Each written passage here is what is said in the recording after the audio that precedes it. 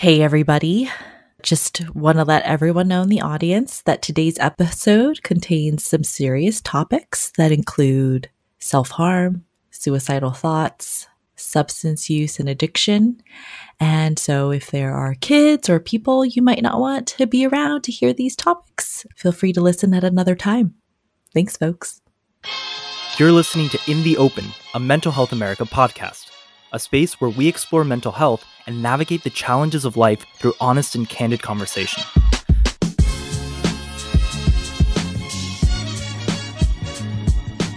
Hi everyone, it's America. We're back for another session of In the Open. Teresa's here with me. Hi, everyone. So we're continuing on with our series around Can't Stop. And today we're going to be talking about I can't stop doing things that hurt me. So, Teresa, when I say that, what does that mean to you? I thought about the times when I'm really in a bad spot. Like when I'm in a depressed episode, and I don't know if you feel this way. So now I'm like super interested in whether this is something that only happens to people who are really depressed or even if it's just me. But when I'm in a really bad spot, like depression is such a jerk illness, you know? When I'm in a bad spot, I'm not doing a great job about taking care of myself. My brain starts to spiral in all this negative thinking about everything, myself, the world, etc. And then the next thing that comes are like suicidal thoughts, right? It's very strange, but it's not strange. I think people who have depression feel this way a lot, at least my friends who have depression. But that happens. And then inevitably, I think that these experiences, these feelings and these thoughts, they start to culminate. And then my brain goes into this really bad place where I want to do things that I know are bad for my life. Something about hurting myself makes me feel better, makes me feel justified. And that includes drinking. It includes not exercising. In fact, not only not exercising, all of my worst food habits start to come back hard, like eating the worst foods late at night. And they come with thoughts like, screw it. Why does it all matter? So let's just be bad. Let's just give in to the sorrow. And that's why it doesn't matter if I drink a ton, don't care for myself, don't care for other people, no one cares about me anyways. You know, it's all that cycle. Mm-hmm. And it's hard for me to talk about this because I'm not in that space. And I know that my brain doesn't want me to go there, you know? Right, like as a safety mechanism. And when I have been in our podcast and I've been in a tough spot, that's different to talk about in a different way because I'm in the mix of that suffering. But I'm sure as someone who's walked with me the last 4 years, I've been in and out of depressed episodes. So you know what I'm talking about, you know? Mm-hmm. Yeah. I liken the experience that you're kind of referencing to one time in one of the episodes that we talked about was like going into a cave and you just live in this cave and from time to time kind of stick your hand out to get things that maybe are ultimately necessary. But that process of you just sheltering so for your safety to keep your cocoon, of safety around you, get you to a place where everything else becomes secondary, right? Like when you think about the things that can hurt you, I think that's for me the range. You're talking everything from making decisions around whether to use alcohol, drugs, making, better choices around food, taking care of your person, showering, having clean clothes, all of these aspects that are tied to our larger and broader well-being that at the end of the day become like number 1001 instead of you just dealing with the stuff that's happening because it's too tough to do that. Going into the cave definitely resonates around anxiety. So when I have a reactive trauma response, I definitely go to shelter. Okay. And they're tied together, but generally with my anxiety or depression, one takes precedent over the other. And when depression comes, like, there's just nothing fun about it. It's a rough spot. But Mhm. that I doesn't happen as often, a depressed episode, thank God. I don't wish that on anybody to feel this way. But there's just this part of like, and I can probably journal and look back in time and see how the patterns exist where if I don't, I'm now in a space where if I catch the episode early enough, I can stop myself from getting to this space where I can't stop doing things that hurt myself. Yeah. But when I get to that spot where I'm going to be in like, I can't stop doing things to hurt myself, I've let go. And then I can tell actively, like, you know, when we've talked about having voices in our brains that tell Mhm. us to do right and do wrong, this is that voice that's super loud. And it literally is convincing me that hurting myself is the best thing that I can do. And it's what I want. And it Yeah. feels like a kind of psychosis where I'm not in reality. I call it my depressed reality. And it doesn't just tell me, oh, you're sad, because that's what the progression looks like. At first, it says, oh, it's sad. Life sucks. This sucks. Then when it gets worse, it's like, not only does life suck, because it sucks, there's every reason in the whole world for you to just go ahead and blow up your whole life. And Right, that is going right. to be amazing. Yeah, that's what that word stuck out for me in the way that you were describing around like the justification, and it sounds like that's where it is. It's every choice that you can make in a place where you would be in a better mental health space. You would be like, "No, no, Teresa, that's not good." Yeah. And then otherwise, this large looming monster is like, nope, blow it up, get rid of it, eat whatever you want. You don't have to take care of anything. Go ahead. And that's where I think you get to that other place where you're talking about thinking like and laughing about like how are we going to kill ourselves, you know, like and that conversation which becomes embedded with all of the negative emotions that you feel Yeah. that in the end are just sitting there with you. Yeah. Yeah. Does that happen to you? No, not in the way that you describe it. I've never experienced a depressive episode where it's been like weeks or months of a time that I'm just not in the good mental health space. Okay. That's helpful to know, because then I'm Yeah. just like, okay, then my brain is different. And that's how I know my brain is different. And that's what I've come to, and I accept it and I'm okay with it. And now I just need to know how to be protective and like make plans. I'm going to throw you a different scenario where I felt overwhelming feeling that I couldn't stop hurting myself. I felt so overwhelmed with everything that was happening in my life and in my brain that I suddenly felt like I was going to explode from the Mhm. inside out, and that my skin did not feel comfortable and feel something different on my skin except for what was happening on the inside. Mhm. Mhm. Does that make sense? It does make sense. And I probably wasn't self-medicating with other things or medicating, you know? And so I felt that overwhelmingness. But it's weird because at different times in my life when I felt this feeling, it generally is also like in a lower grade version when I'm going to blow up at somebody. It feels like an internalized rage. Yeah. And that's the spectrum of that rage and Mhm. the way it's taken out on someone or myself. That is another kind of feeling that makes me think of when I say I can't stop doing things that hurt myself. It's when I feel that way. Yeah.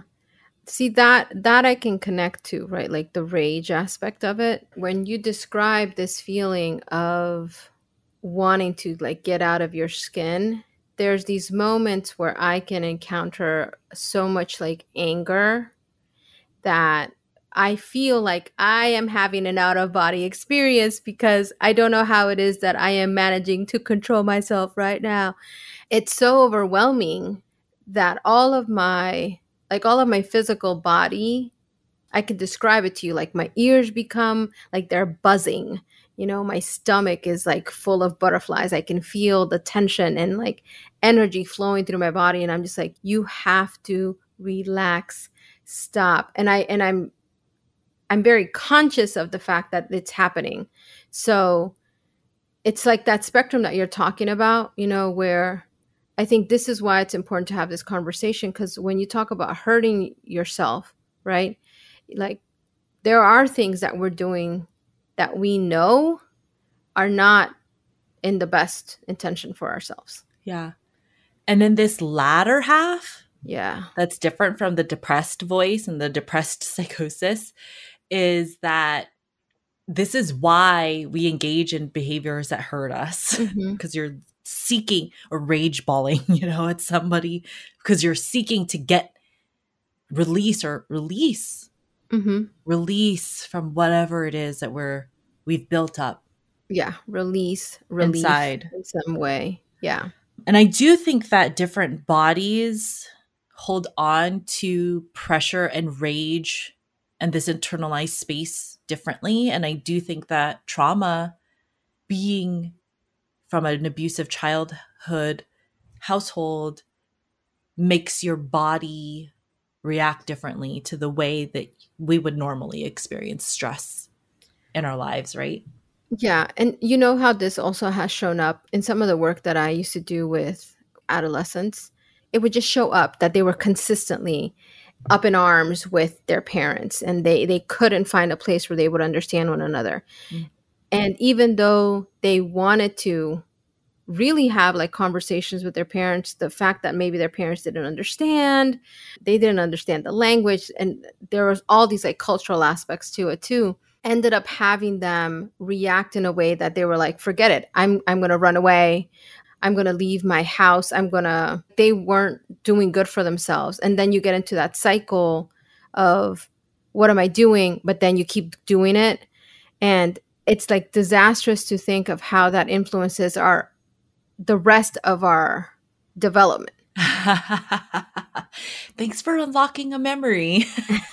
What you're describing, at least the way I could describe it for myself in my life, was there was a period in my life where I didn't know my value or my worth, and that my life had told me that I was only worth X, Y, or Z. I think we've talked about this when we talk about, am I broken?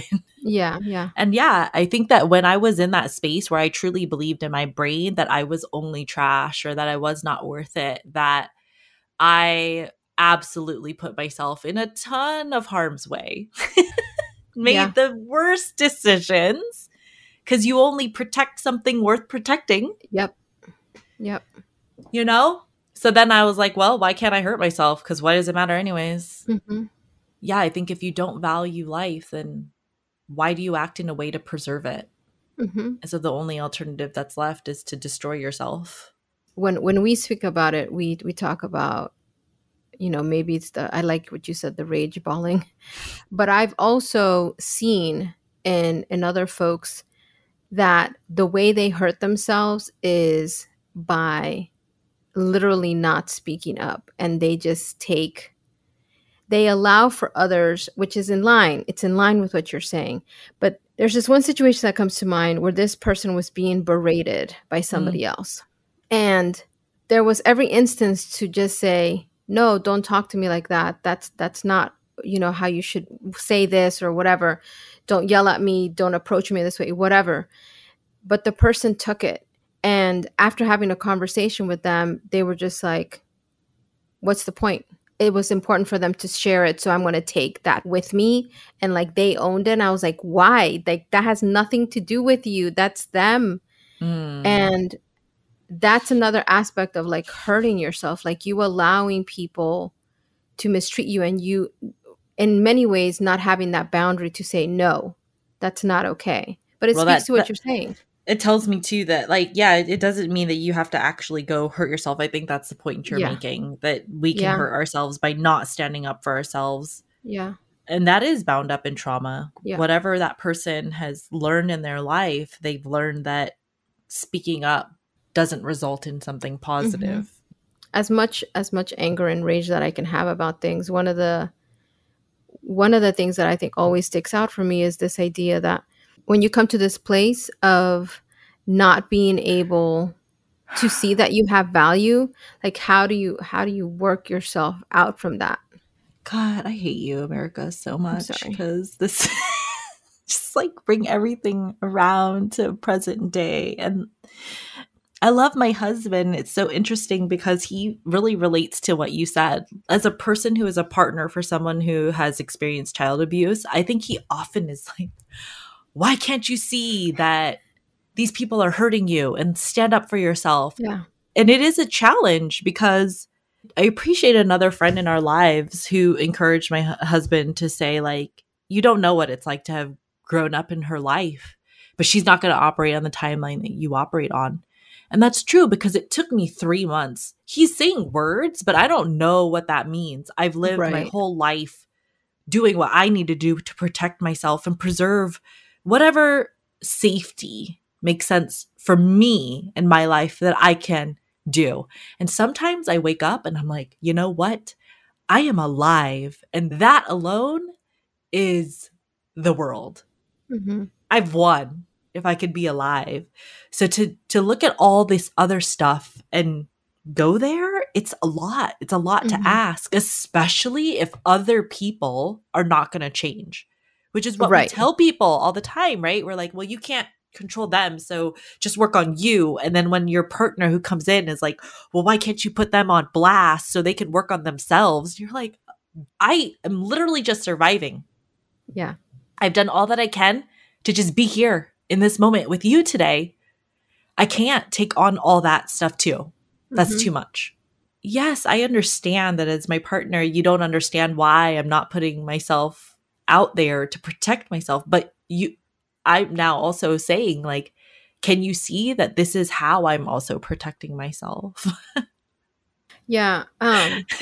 That not making myself additionally responsible for changing other people's behaviors or standing up for myself in some way is setting a boundary. Yeah, it's so tough to navigate the spaces of where we want to be able to provide support and not come into that situation with the solution kind of mindset, right? Like, well, I can help you. Oh yeah, for sure.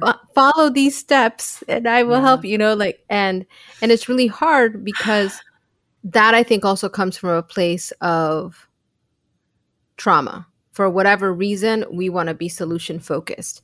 Yeah. But I think in the larger kind of space of this conversation, there are so many ways that we ultimately hurt ourselves. And they can be very small to very big. And over time, they build on one another. And it's a snowball effect, really, because it's easier to then engage in like really unhelpful behavior. Mm-hmm. And then it makes you feel better. It makes you feel better for like a moment, and then you go back to the space of crappiness. I want to go back to us in relationship with one another because I do think I imagine people relate to that because we don't live in a vacuum. If we choose to exist and live, then it means that we choose to have friends and try to be in a relationship with people. Yeah. You want to be solution focused. I don't. Well, I'm going to pause now because something that you just said was like, it really just triggered a thought for me about, like, I understand that people want solutions. Actually, I think in response to a lot of trauma and seeing people hurt, either seeing people depressed and being like, I need you to get better because watching you suffer is too much. Or, Yes. I don't know why you're not standing up for yourself. Or, I don't know why you keep dating the wrong people. Mm-hmm. Mm-hmm. Why do you keep making these life choices? I can't say that that's a bad thing, So I don't know that I've always had the ears to hear it. I think that sometimes in my life, and that is where I think it gets difficult. So when you want to be solution focused, but you put the desire to fix me out there and I don't receive it, I think it's the next step for people on the other side, like you all, to then say, additionally, something is wrong with us. And yes, that's true. Duh. Look at me. Oh yeah. But I'm also like, I'm not operating as fast as you are. I do feel like literally chunks of my body and my brain have been re-altered by life. And in that moment, we're just asking for a moment of compassion Mm-hmm. and maybe just slowing down and then the best way the support has come from helping to build insight about why Mm-hmm. I'm the way I am and why I'm making these choices as much as the solution. Yeah, I think I can only speak for myself, but I will speak to other things too. I am solution focused because I don't like to see people suffer. So, and the suffering runs the gamut, right? Sometimes it has shown up in my life where people don't know where to find information, resources. So I find that I'm like, oh no, I will run around the world to find the thing that you need because I know that it exists, right? That's one part of it. The other part of it is really tied to this the hurt, the hurt that occurs when another person is really suffering and you being unable to provide comfort in a way that is meaningful for that person. So what I have learned in coming through all of these different experiences is just being able to show up and say, I am here. You have to let me know how I can help you. Because otherwise, and sometimes they don't know what kind of help can be provided. So I just show up and I'm like, dude, I'm here. You want to watch a movie and that's it? Fine. We don't ever have to talk about anything else. You want me to like get you dinner because you haven't been able to cook? Cool. Whatever the case is, right? But sometimes what I have also found in that is like in the shadow brain of ideas of suffering and hurting yourself. It's so much work to even think about the idea of like taking a shower. My place is to say, well, what can I help? What can I do to make that easier for you? You know, I can't literally pop you in the shower. Maybe that's what it is. But the idea is helping you think through that. Yeah. So that it's not just like, oh, here comes the hero to save the day. Not at all. That's never worked. No, I mean, and I don't think most people think that, although Yeah. that's an anxiety you have Yeah. about when you come to the relationship, you're afraid that's what we think you are. I don't know that that's like not ever the thought about like, oh, you're coming in to save me, but it's like I could be all focused on what's happening for myself that it's strange for me to have somebody come into that space and what that means for them to have a very strong opinion about the way something should happen, Oh yeah, it's like the shoulds like that, for yeah. you to come in and say, well, you suddenly know about my dating habits and you suddenly are the expert in my family relationships, and that Yeah. can feel like a shock at the very least, but then if I'm not checking myself and seeing it from an empathic perspective, feel like an imposition. Like, why are you Hmm. putting yourself in my business? Yeah.